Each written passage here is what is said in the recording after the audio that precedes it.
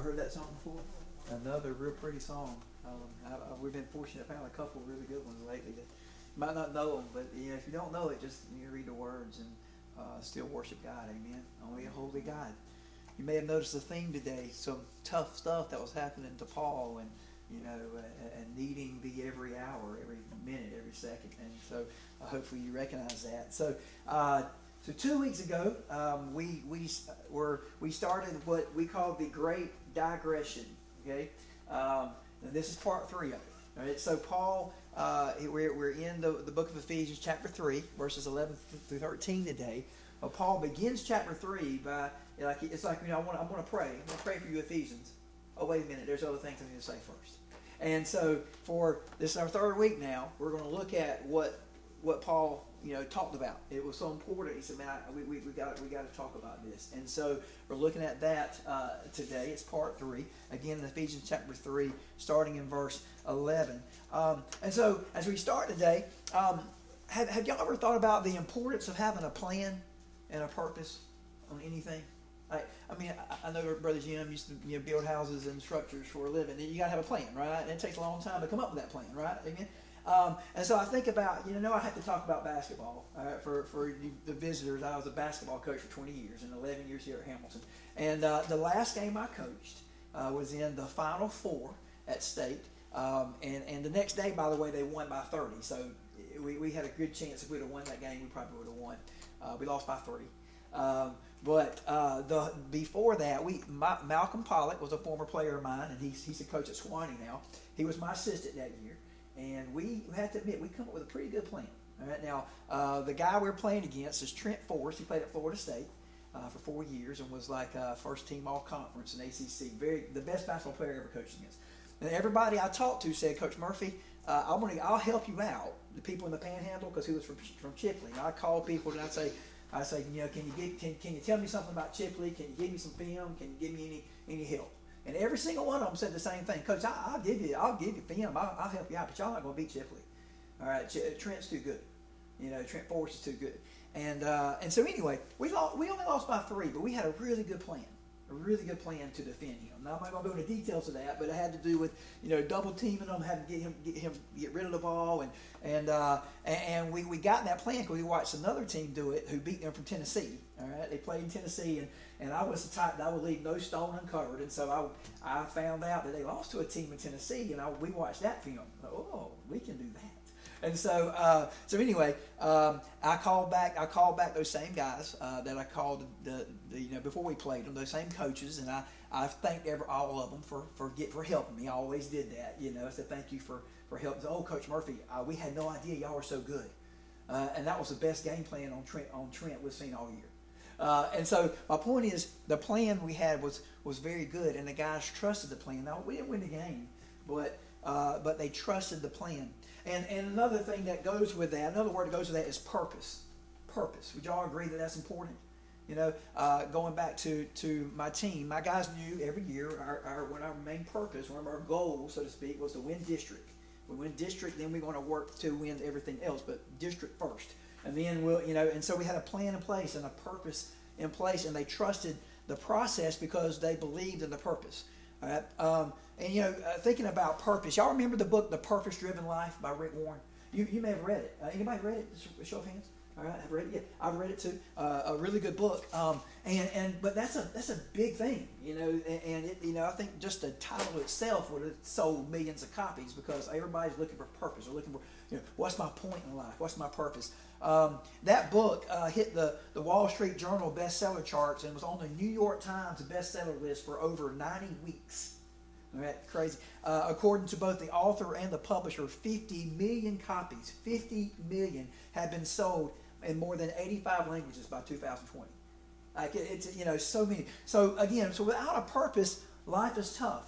So plan and purpose matters. And so, and Sally, Sally's going to be doing this too. She's pulling double duty today because Miss Rhonda's not here. And so here's our central statement today. And if you're new, we like to have a central statement to kind of build the sermon off of. And the points are in there. So if you want to take notes, you're free to do that. I'm a little guilty of going too fast sometimes, talking. I'm still working on that. I have done better standing behind the pulpit though. All right, I was all over the place for the first couple months. I'm trying to do a better job of, standing here. My ADHD kicks in sometimes. All right, I was never diagnosed with that, but we didn't have that back when I was growing up. All right, but I guarantee you I had it. All right, and there's no doubt, no doubt. Okay, all right. My Sunday school teacher from Corinth Baptist Church would say you would be on top of the table, under the table. You'd be all over the place. So yeah, that was me. All right, and now I'm your pastor. All right. All right. But anyway, I didn't know what y'all were getting into. But anyway, but here's our statement. In Christ, we may approach God with boldness and confidence because we know He has a grand plan. So when affliction comes, we don't have to be discouraged. So this one, if you're taking notes, I don't want you to be confused. Okay, we're going to not go in the order of that statement. Okay, we're going to talk about the plan first in the middle. Okay. And then we're going to talk about boldness and confidence, and we're going to end with affliction and not being discouraged. Okay, so if you're taking notes, it's going to go in that order. Okay, all right. So first thing, plan, purpose. And so when you know, and I said this earlier, when you know there's a plan, you can trust the process, right? Whatever it is. All right, Mr. Jim, I'm sure you had a plan to build that. And now everybody that worked for you, they trust the process because you had a plan in place. It's important to know that it's there. I think, and thinking about purpose, I'm reminded of another basketball player, a great ball player who currently plays, Kevin Durant. Some of y'all may have heard of him. And he wears an odd number 35. And when I always wondered, even before I heard the story, I said, why does he wear number 35? That's not a cool number. Why is it number 23 or number 2? Or, why does he wear number 35? And I've come to find out he's always worn number 35 because it honors his high school coach who died at age 35. And so he wears that number, and every time he wears it, it's a reminder of him of having a purpose, to honor him and his legacy and to do the best he could. So it provides direction. A purpose gives a reason. It's the why, so to speak. Well, what about us as Christians? If you have a relationship with Jesus Christ today, what's the plan? See, the ultimate eternal purpose that is being referred to here is God's plan, God's redemption plan in Christ Jesus. As we look at this verse here, this is according to His eternal purpose accomplished in Christ Jesus our Lord. We're going to look at that part in a few moments. The eternal purpose is God's redemption plan, all right, to bring people back to Him. All right? And so the question is, do we really trust that God Almighty has a plan? Ask that to yourself. Do you really trust, even when things are tough, that God has a plan? Right? We say it, and sometimes we say it kind of even in a haphazard type manner, but do we really believe it? Coaches all over are known for saying things like, trust the process, trust the process, trust the process. It reminds me of that football movie, Remember the Titans. And he said, hey, it's going to work. Just trust the process. I can't remember his idiom that he used, but it's going to work. Just trust the process. Do we trust it? Thing is, even if we might not understand our present circumstances and how they align with our individual purposes, we as Christians are all a part of the master plan to bring salvation to the end of the earth. So, what about that plan? How are we doing? What's our part? All right. This first off, there is a plan. The holy, righteous God that we can trust. It's not some haphazard, great, what do they call it, Big Bang or whatever. God has had a plan from the beginning, all right, that we can trust. So what about us and our part of it? Do we share it? Do we share the gospel? Do we love those around us? Do we point others to Christ? Because that's our part as Christians is to spread the Great Commission, to follow the Great Commission. Winky Pratt, he says, every day you are witnessing. What are you witnessing to? Your witness is the total package of your attitudes, character, and actions, and it does not lie. Right? Be really, really careful. How we portray ourselves. Woodrow Krall said, "Let others report bad news. We'll share the good news." Amen. Because everybody could talk about other stuff.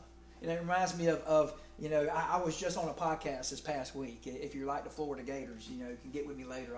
I'll share the podcast. And I was on a podcast that covers Florida Gator football and basketball. Monday, I was asked to be on it. And when I'm talking to my dad or whatever about Florida, we can complain, about the coach. We can do all that stuff. But then I was like, whenever I was on that podcast that I knew anybody could listen to, I noticed that I wasn't quite as bold with my feelings on the complaints of the coach, because I want to be careful, because it's so easy to spread bad news, and I was like, nah, I need to kind of be a little more neutral.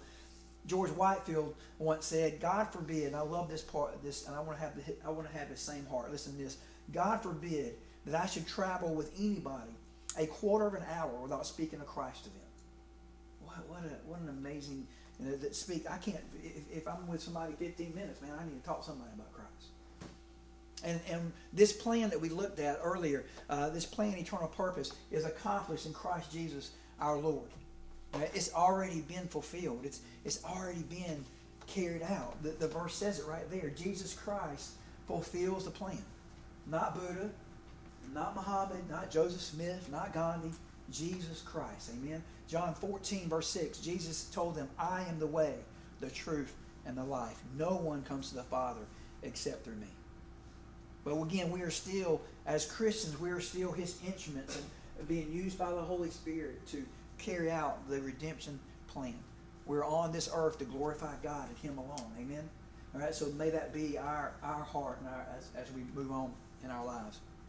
And again, the central statement: in Christ, we may approach God with boldness and confidence because we know He has a grand plan. We saw that plan right then. So when affliction comes, we don't have to be discouraged. So now let's look back at the boldness and confidence part. Let's go to verse 12. In Him, we have boldness and confident access through faith in Him. Note the three, and I know, Miss Donna, you probably do this, all right? But, we're reading something. We're looking at the main words, right? We're reading something. We're looking at the main words there. Boldness, confident access. Those words stand out, okay? And as Curtis Vaughan said, the three words are bound together so as to form one complete idea. Now, we're going to break it down a little bit, but really it forms one complete idea, namely that through faith in Christ, we have free, unrestricted, confident access to God. And confidence is a good thing, right? I mean, in life, it's been shown time and time again in sports that you have to have you have to believe you're going to hit the baseball when you're up there. You have to believe you're going to make the free throw shot, and you have to have confidence that you'll do that. And I told you about a former player of mine, the last game I coached at high school, and we needed to make 2 free throws, and we were in the huddle. They called timeout, and I said, hey, after Javier makes these 2 free throws, we're going to be in this defense. Well, what I told him was he's going to make it. Now and then so I'm not saying it had a whole lot to do with it, but I think it helped. All right, because so the idea is, I'm going to make it. And I always told him that you have to always believe. You might not make every shot, but you have to believe you're going to make it. And so confidence is very important. One translation of that verse reads, "In union with Him, Christ, and through our trust in Him, we find courage to approach God with confidence, because we know He has a plan. We can trust the process." Boldness in this suggests absence of restraint or fear. It translates a Greek word that literally denotes freedom of speech. It was used in classical Greek of the free speech that was the right of every citizen of a democratic state. So it's like kind of like our right to go to God in confidence and with confidence. We can be unafraid and strong and secure because we know He has a plan. Amen. I don't know about you guys, but when times are tough, I know it's comfort to me to know I have a holy God I can go to. Amen. That I'm not going to something or no, I'm going to a holy God who has proven time and time again that He can answer and He can help and He can answer prayer. Amen. We've seen it here. Right? I mean, just remember Jan a few weeks ago. I still get excited about that. All right? We were sharing her story. In the New Testament, that word signifies a liberty of believers to approach God directly through Christ. Look at the following couple of verses. Hebrews 4, verse 16. "Therefore, let us approach the throne of grace with boldness, so that we may receive mercy and find grace to help us in time of need." Let us approach the throne of grace with boldness. Boldness. All right? Believing and having confidence that our God can handle it. Amen.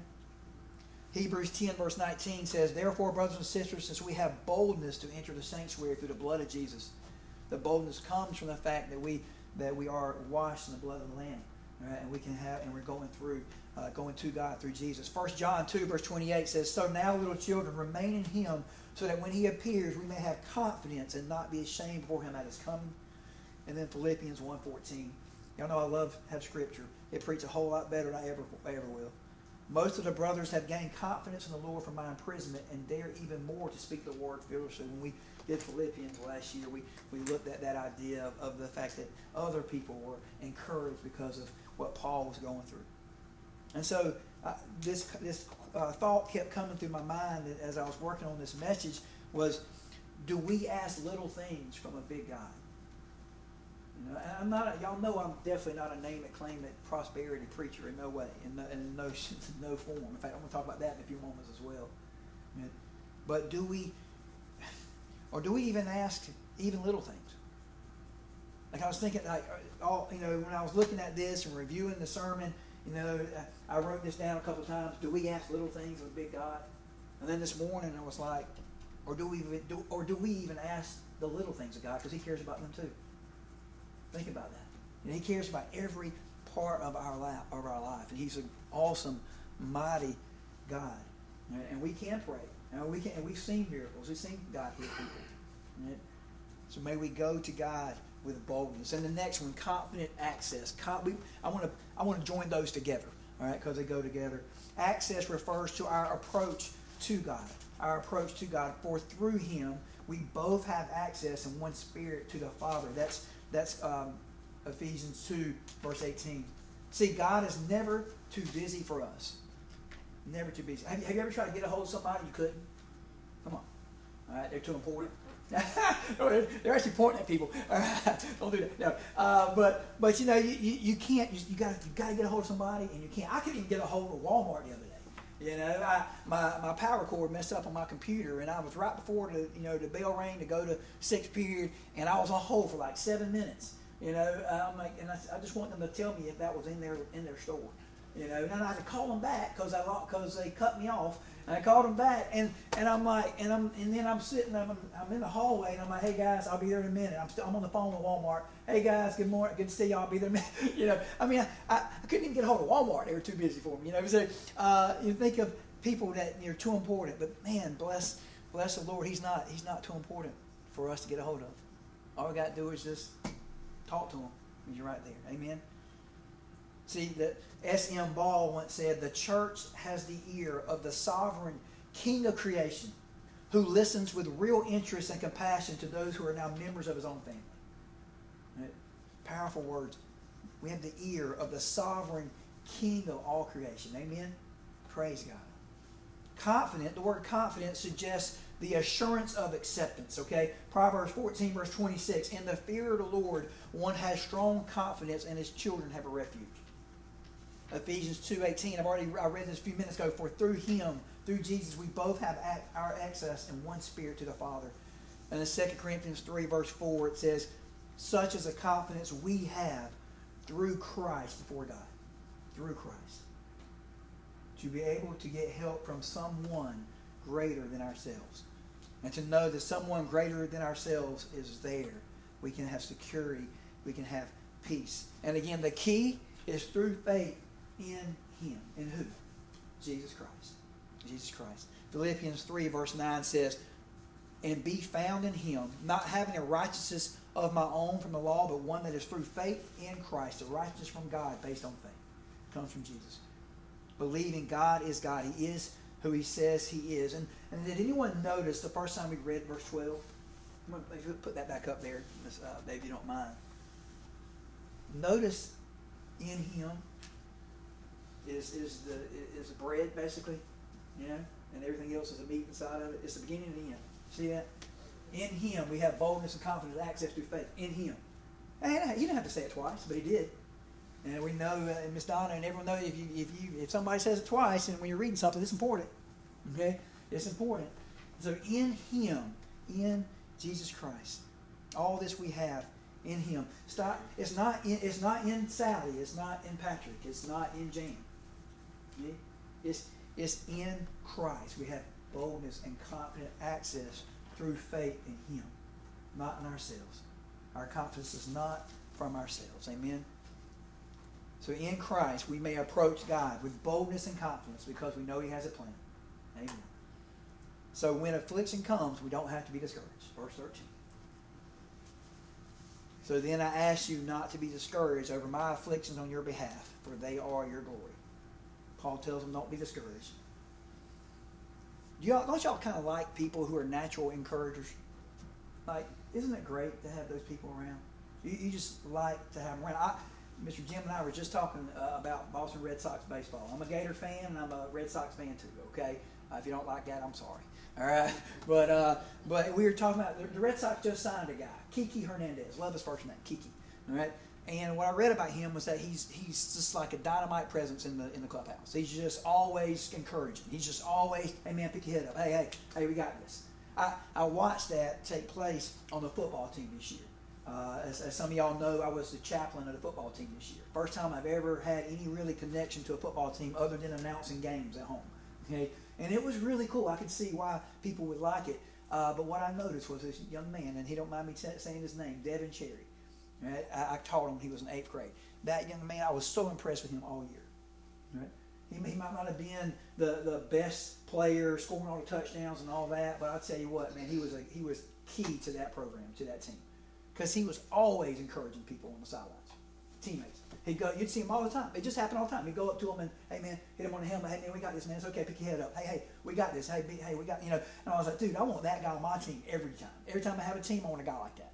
All right, because you love to have that. And he's telling them to pick his head up. Paul is doing the same thing here. Hey, listen, people of Ephesus, pick your head up. Don't be discouraged. Okay? Don't give up. Because apparently he was concerned that they would be discouraged because of all that he had experienced. We talked about that earlier. We read it earlier. Sally read it earlier. All the things that he went through. Right? The shipwrecks and the beatings and just all the amazing things that happened to him.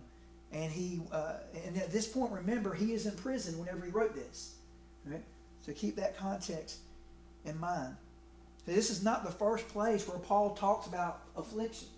Okay, let's look at some other places. I'm not going to go everywhere. Just a couple places where he talks about being afflicted. 2 Corinthians 1 verse 6 says, if we are afflicted, it's for your comfort and salvation. If we are comforted, it's for your comfort, which produces in you patient endurance of the same sufferings that we suffer.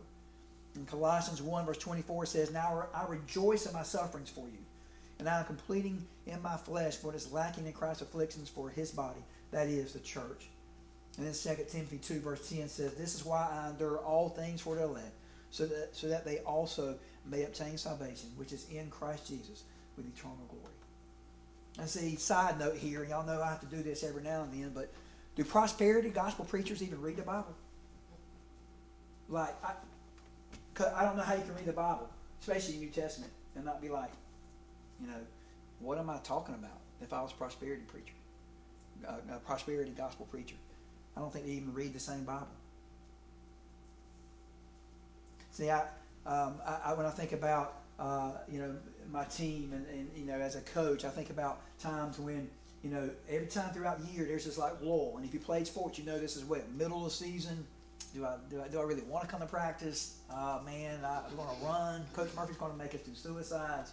Do I want to do all that stuff? Or do I trust the process? And I keep pursuing. And I can tell you, I can affirm as a coach, my successful teams were the teams who trusted me. Who trusted I knew what was best for them, and even when it was tough and things got rough and hard, we still we trust the process. And again, these are, when you talk about affliction, this is the part that some preachers want to leave out. They don't want to tell you about tough times that will happen in our life. Amen.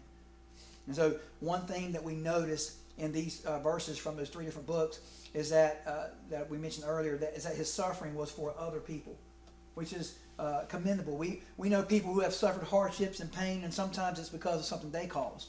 Well, this is different. Paul, this is admirable whenever you know that the person who is suffering is suffering on behalf of others. Of course, isn't that what Christ did for us anyway? Amen?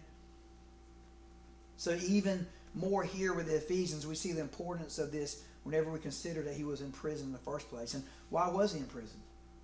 Well, the charge that originated against him, if you recall, in Jerusalem, was that he had brought Greeks into the temple area of the Jews. Acts 21, verses 28 through 29. We'll look at this in a minute.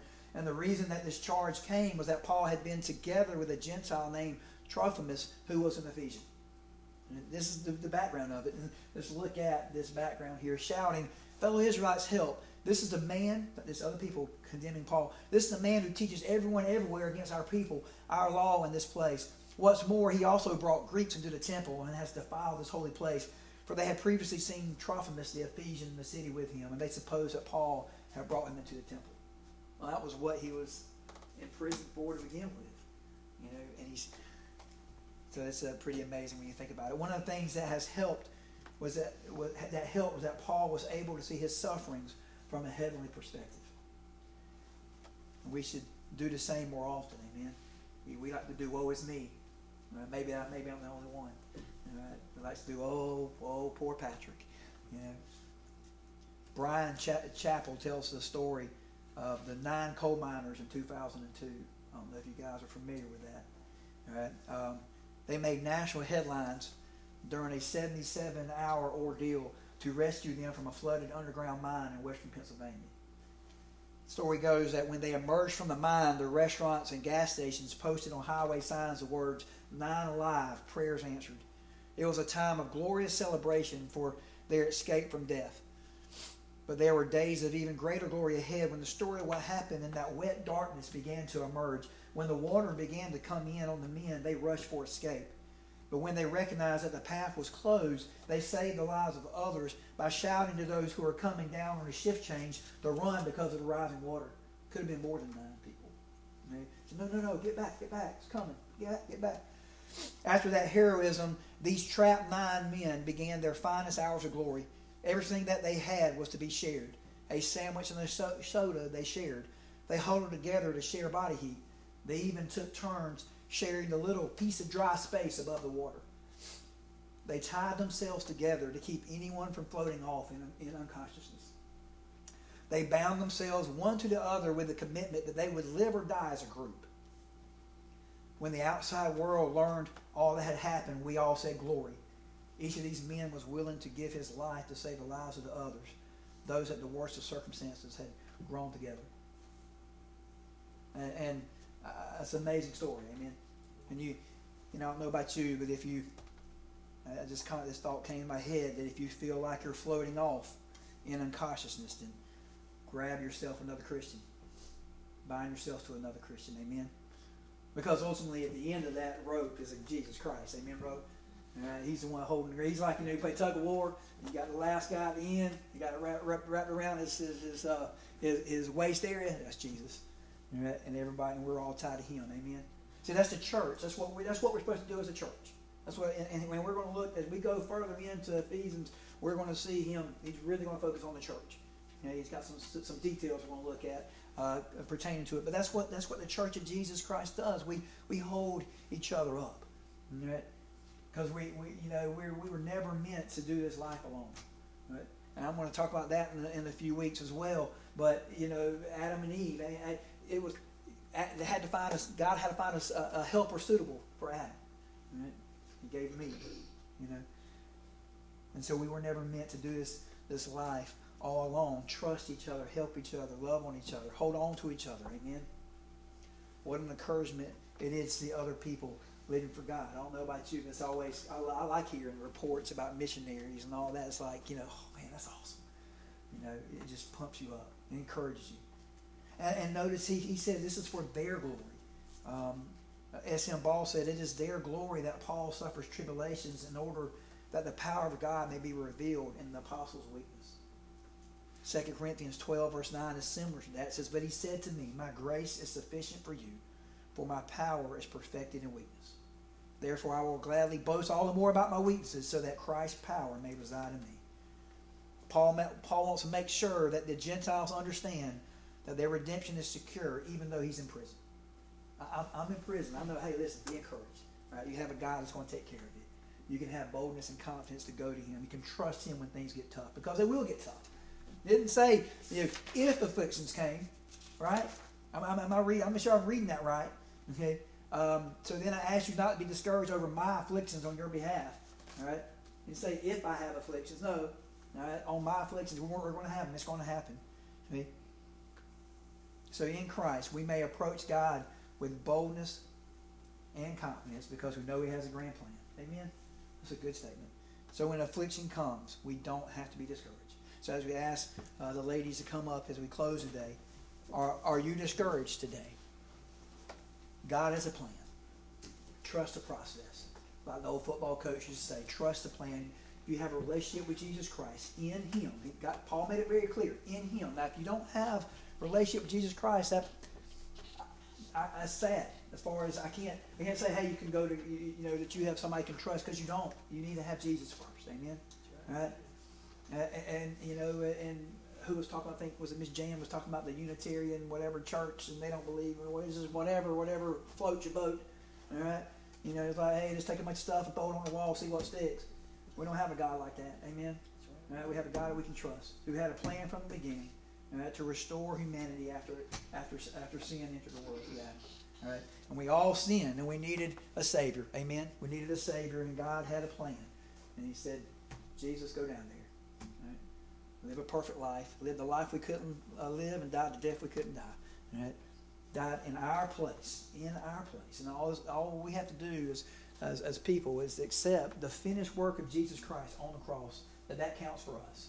That's salvation. Right? That what God did, what Jesus did on the cross counted for me. Right? It's in my place. And I accept the finished work of Jesus Christ on the cross. That's what salvation is. And so that may we be encouraged with that today. And if you have a relationship with Jesus Christ, we can trust that God has a plan. We can, we can't see the light at the end of the tunnel, but we know that God has a plan. We don't understand what's going on in our world today sometimes. Amen. All right. But we know God has a plan. COVID didn't stop the church. Right? Politics didn't stop the church. None of that's going to stop the church. And the gospel is going to head on. It's going to keep going forward. Amen. All right. So let's keep trusting in that today. And that's a whole other sermon for another day. But we still need to be the hands and feet of Jesus Christ, whether we agree with people or not. All right? We still got to show them the love of Christ. In fact, I would say even more so. Right? That we have to show them the love of Christ. All right? And so respond with graciousness to people. Respond with kindness. Lift your head up today. Be encouraged, because we can approach a loving, holy, righteous God with confidence and boldness, because we can trust the fact that He is still on the throne. Amen? May you be encouraged today. If you have a decision to make, we're here. I'll be here at the front, or you can come and pray, or pray where you are. Okay? As we sing, Miss Sally. Let's stand and sing page 451, Tell It to Jesus. Page 451.